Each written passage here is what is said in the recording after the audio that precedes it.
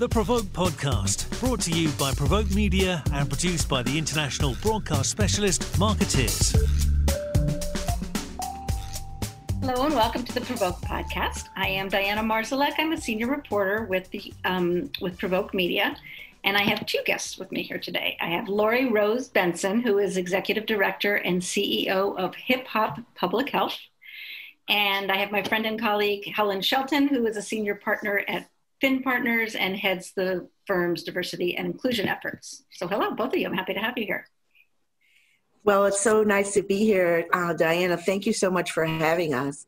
My pleasure. And Lori, maybe you could start by telling us a little bit about Hip Hop Public Health. Sure. Well, thank you, Diana. I'm thrilled to be here. You know, Hip Hop Public Health is a nonprofit that was created about 15 years ago by Dr. Olajide Williams at Columbia University Medical Center in New York City. And it's all about harnessing the transformative power of music, specifically hip hop music, but coupling hip hop with art and culture to really inspire health behavior change in young people and their families. And we're meeting just by happenstance on a wonderful day. Happy, what is it, Global Hand Washing Day? Or yeah. Okay, and one of your initiatives that you two have put together is becoming a hallmark of Global Hand Washing Day. Governor Andrew Cuomo tweeted it out today, and that is a video, right? That's part of your major campaign that's using music to promote public health in this era of COVID, correct? Correct. So there is an incredible trilogy that the team at Hip Hop Public Health put together. It really started at the height of the pandemic in New York City back in April. But it is about the simple, easy things that you can do to keep yourself and family safe, like hand washing, like social distancing, and like wearing masks when you're not able to be socially distant. And hand washing itself, I mean, a free, easy public health measure that you can do that can literally reduce the risk of infections by 20%. So, you know, great that we can speak with you today, Diana, particularly on Global Hand Washing Day today, but these are things that we can do every day to keep our loved ones and our communities safe during this incredibly turbulent time. Yet those steps are relatively easy, but your challenge was delivering the message to various communities, correct? To some of the target communities that you work with. Is that correct? Yeah, that is correct. And for a number of reasons. I mean, public health messaging in particular has always not done a great job, particularly when it comes to connecting with communities of color, particularly when having a trusted messenger and feeling that the information is correct and true. There's a lot of misinformation out there when it comes to the COVID pandemic in particular. And that's why it was so incredible to work with Helen Shelton at Fin PR, because, you know, we have a lot of boots on the ground and connections within the world of public health and education, but getting the message out to communities in every way possible was so important. And Helen, her vision of how we can do this in a very methodical, strategic way through all the different mediums has really helped these messages go around the world and back. And so we're just so thrilled and grateful for this partnership because, you know, we've been around for 15 years, but we've never had the reach of our resources in such an extensive way until we, you know, teamed up with Helen and her team. And so, Helen, what was the idea? I mean, you've enlisted some names and like these are artists, hip hop artists, right? That people know. And the same with also Latino artists or Latino Latinx artists. In your Spanish language version of the video. Mm-hmm. So to Lori's point, Hip Hop Public Health, they've got a lot of boots on the ground to quote her. And one of their greatest assets is Dr. Olajide Williams, who is actually a leading neurologist, but he's sort of known as the hip hop doc because he's a big hip hop fan.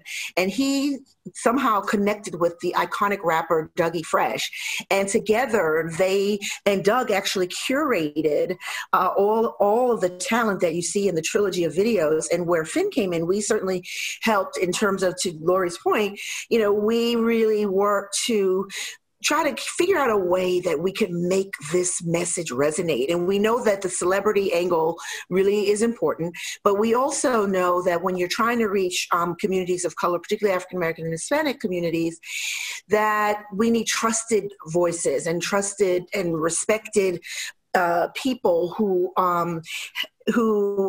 have a lot of credibility and authenticity in the community. So we did things like paired with, radio personalities or local TV personalities.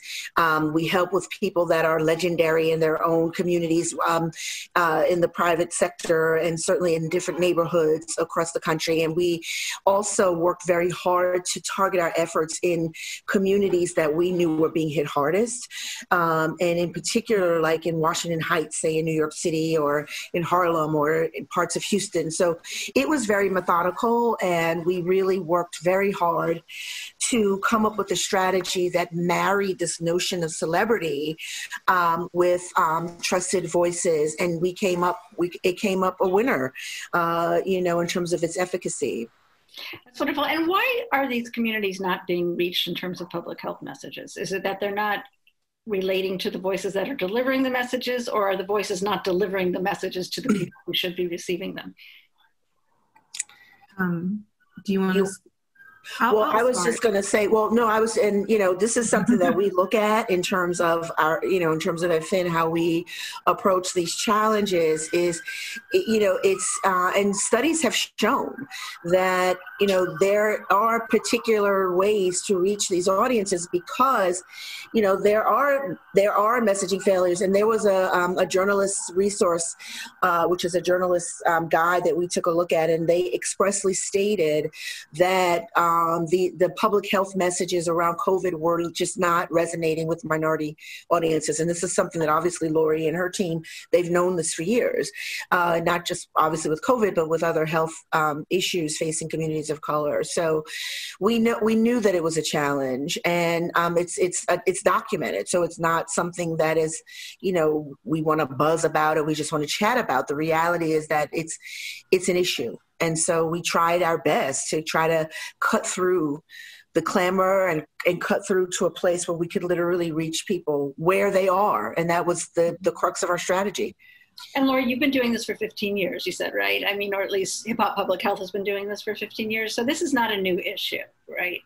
Right. Why is this communication, is this reaching these communities with public health messages an issue? Well, this is precisely why Hip Hop Public Health was born. It was born out of a need for health equity, for having connections where there have been many misconnections. What was really interesting, this all actually started in Harlem, New York City, when Dr. Williams was working at Harlem Hospital and seeing so many younger people between 20 and 50-year-olds coming into the hospital. They had suffered a stroke, but they came in way too late. Like they didn't even know that they were suffering a stroke. And how did they not know this? How did they not understand the signs and symptoms?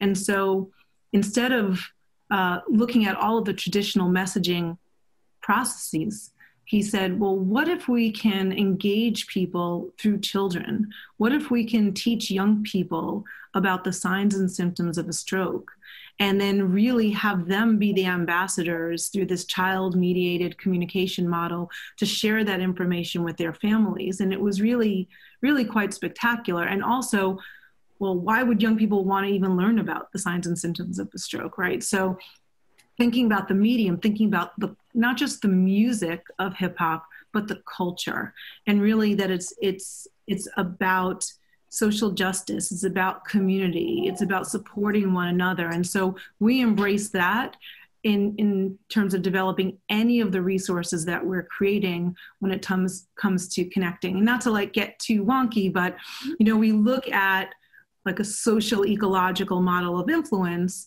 And then we look at cultural adaptation frameworks to couple on top of that so that we can really use evidence-based practices with art and culture and music combined. And that's your specialty. What does this say about larger multicultural marketing, especially around public health issues? What are your learnings that our listeners who are communicators who are working on these issues can glean from your experience? Well, the first thing, as I said, is it's really about authenticity. And if something looks like it's inauthentic and it looks like it's just a bunch of people in a room trying to come up with something that they think is going to resonate, this audience is very savvy in terms of smelling out what's authentic and what's inauthentic. So, anybody that is trying to engage audiences that are diverse, right, that may be ethnically diverse or whatever definition of diversity you have, if you're doing any kind of target marketing, you really need to understand the psycho and demographics of that audience. And the beauty of working with Hip Hop Public Health is wasn't that we needed to convince them that we needed to have culturally relevant, culturally tailored messages. We just had to work together very hard to get our messages out there and quickly, we were dealing with the pandemic. It's almost like we were like the movie Twister. We're like, chasing, we're looking at the CDC tracker like every day to see, okay, where is this thing and where is it blowing up? So the reality is authenticity is where we have to start. Acknowledgement of the issue is the other place to start. It can't be something that we skirt over or just make a cute video with some rappers and say that's we did our part. It's really, again, going into the community. So we did a significant amount of community mobilization work, as things sort of unfolded. There were opportunities for Dr. Williams, for Lori, for Doug and others, Dr. Jamie Noble, to get out there and speak virtually at town hall meetings, on social media, and partnering with, recognized and trusted voices in media like BET, like The Source. We also collaborated with the Universal Hip Hop Museum in the Bronx.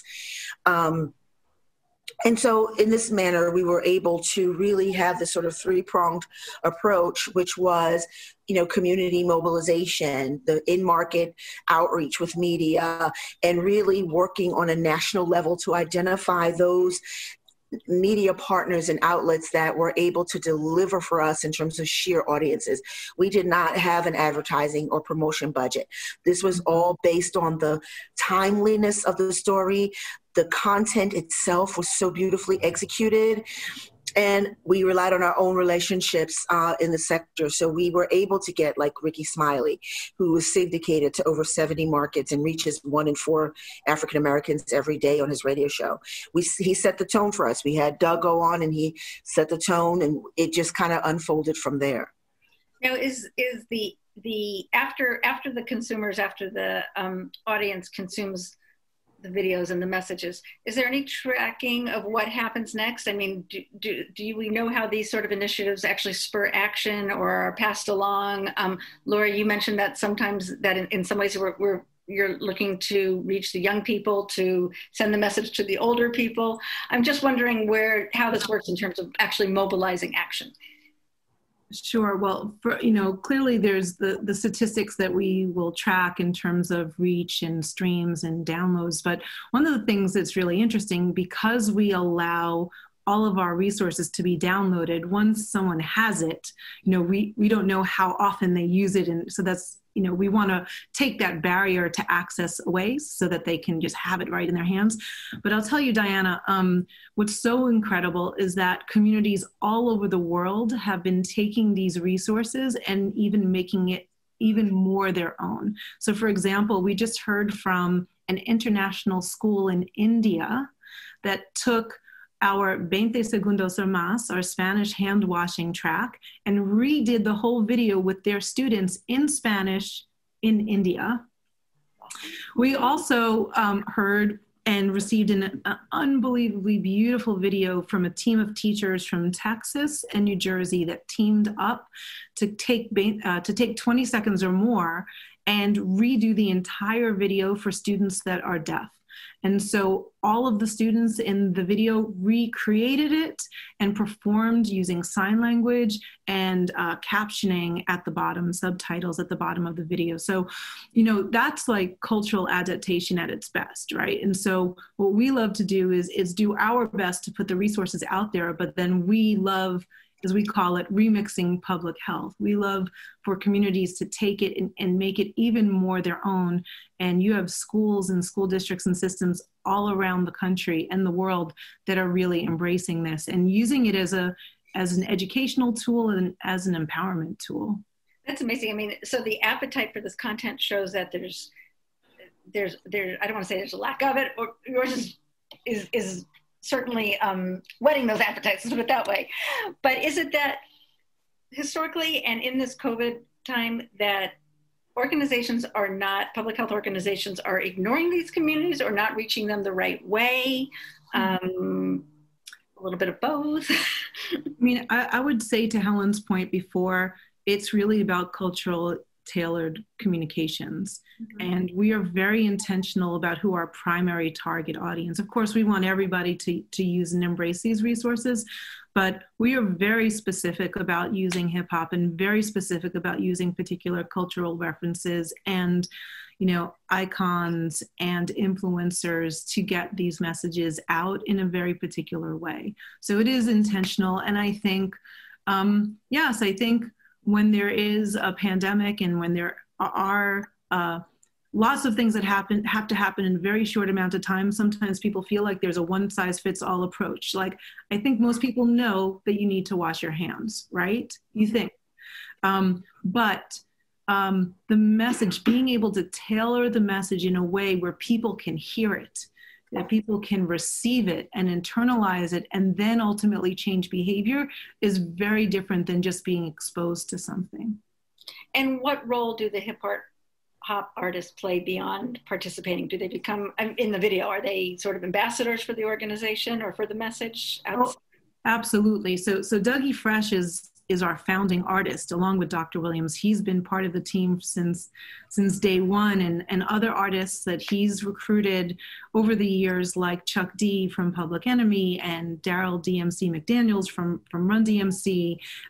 They are a part of our team. They're on our advisory board. They help co-create the resources, produce the resources. They are socially conscious. They are health conscious. They are not just special guests. They are part of our team and feel really deeply about this work. And what's really exciting is, as these health crises have become, nationwide and worldwide, other artists have been joining. And so they've been able to reach out to their networks to help spread the word and join in these particular videos. But many of the artists, we've been working with them for years and care very deeply about not just, the current pandemic, and also the health of communities, across the country. Great. And Helen, you've worked on other public health initiatives targeting communities of color, correct? Absolutely. So this is, something that's just been a hallmark of my work in this industry, is working to raise awareness of issues, and also not just raising awareness for the sake of raising awareness, but to foster change. And if people don't know about something, how do you expect them to change their behavior? So, we've done a major campaign around hypertension awareness. And again, music was very critical to that. So we worked with the Grammy award-winning gospel artist Yolanda Adams, and did a whole health and wellness tour to, over 30 mega churches and community centers across the country. And, got complimentary blood pressure screenings for hundreds of thousands of people in the course of that. Many of them had to be taken to the hospital because they didn't know that they had high pressure. We worked with the actress Lynn Whitfield on breast cancer awareness because, as you may know, and this is Breast Cancer Awareness Month, it's the #1 cause of death in terms of cancer for Black women. because very often they don't find out about it until it's too late. So we had to get the word out about mammography and self-exams and all of that. Sickle cell disease, which is another area. We work with Lorenz Tate and his brothers. They've got a sickle cell foundation, and we did a lot of work with them around the little known issue of iron overload and sickle cell disease. So it's important to take these people into to your point. Celebrities in and of themselves are great, but when they do take on the responsibility of using their platform to get the word out, and they can actually inspire change and change behavior. And just to add on to what Lori was saying about how do we track? Well, you know, if you look at the comments, even like on YouTube or on social media, or even the social media platforms of some of the celebrities that were involved, you know, there's one kid on YouTube, he was like, who else is here because, you know, your teacher told you to come and check out this video, like, you know, so they're getting it, you know, so we don't necessarily track how many times people wash their hands after seeing the video, but we do know that the message is resonating, and, you know, so there's that. And so that to me is really important. Absolutely. It's got to be a great feeling of success, not for just yourself, but for the message, right? For getting absolutely for seeing the change take place. And this is going to continue beyond COVID for both of you. This is, like you said, there's a lot of public health issues that exist beyond COVID, in addition to COVID, and the challenges of sharing those messages to the right communities. Well, eradicating health disparities, and I'm going to let Lori answer this, but I just want to commend her, Dr. Williams, and the team, because if you really know about Hip Hop Public Health, you'll know that they are really all about helping to build health equity and eradicate health disparities. And that's something that obviously we at Finn are very conscious of and support 100%. So we threw every resource that we had against this initiative to work with Hip Hop Public Health. And I'm pleased to say that, hopefully we will continue to work with them, because the philosophy and their approach is so in line with our own. Well, we're not letting you go, Helen. So we're family. We're having a love fest. Well, that's great. It's wonderful to see the work. I really appreciate the work that you two did together, because it's really inspiring, it's entertaining, and it's got the message. And I appreciate you taking the time to speak with me today. Thank you so much, Diana. We're just so pleased that you're sharing this great work, and thank you for highlighting Hip Hop Public Health collaboration with Helen. And actually, that I mentioned to Lori, you covered the campaigns for us, and that was really helpful because you linked up the videos to the coverage, and I'm sure we were able to get even more views because of that. So we really can't thank you enough, Diana. So thank you very much for having us on today. We support, however we can. Thank you. So thank you.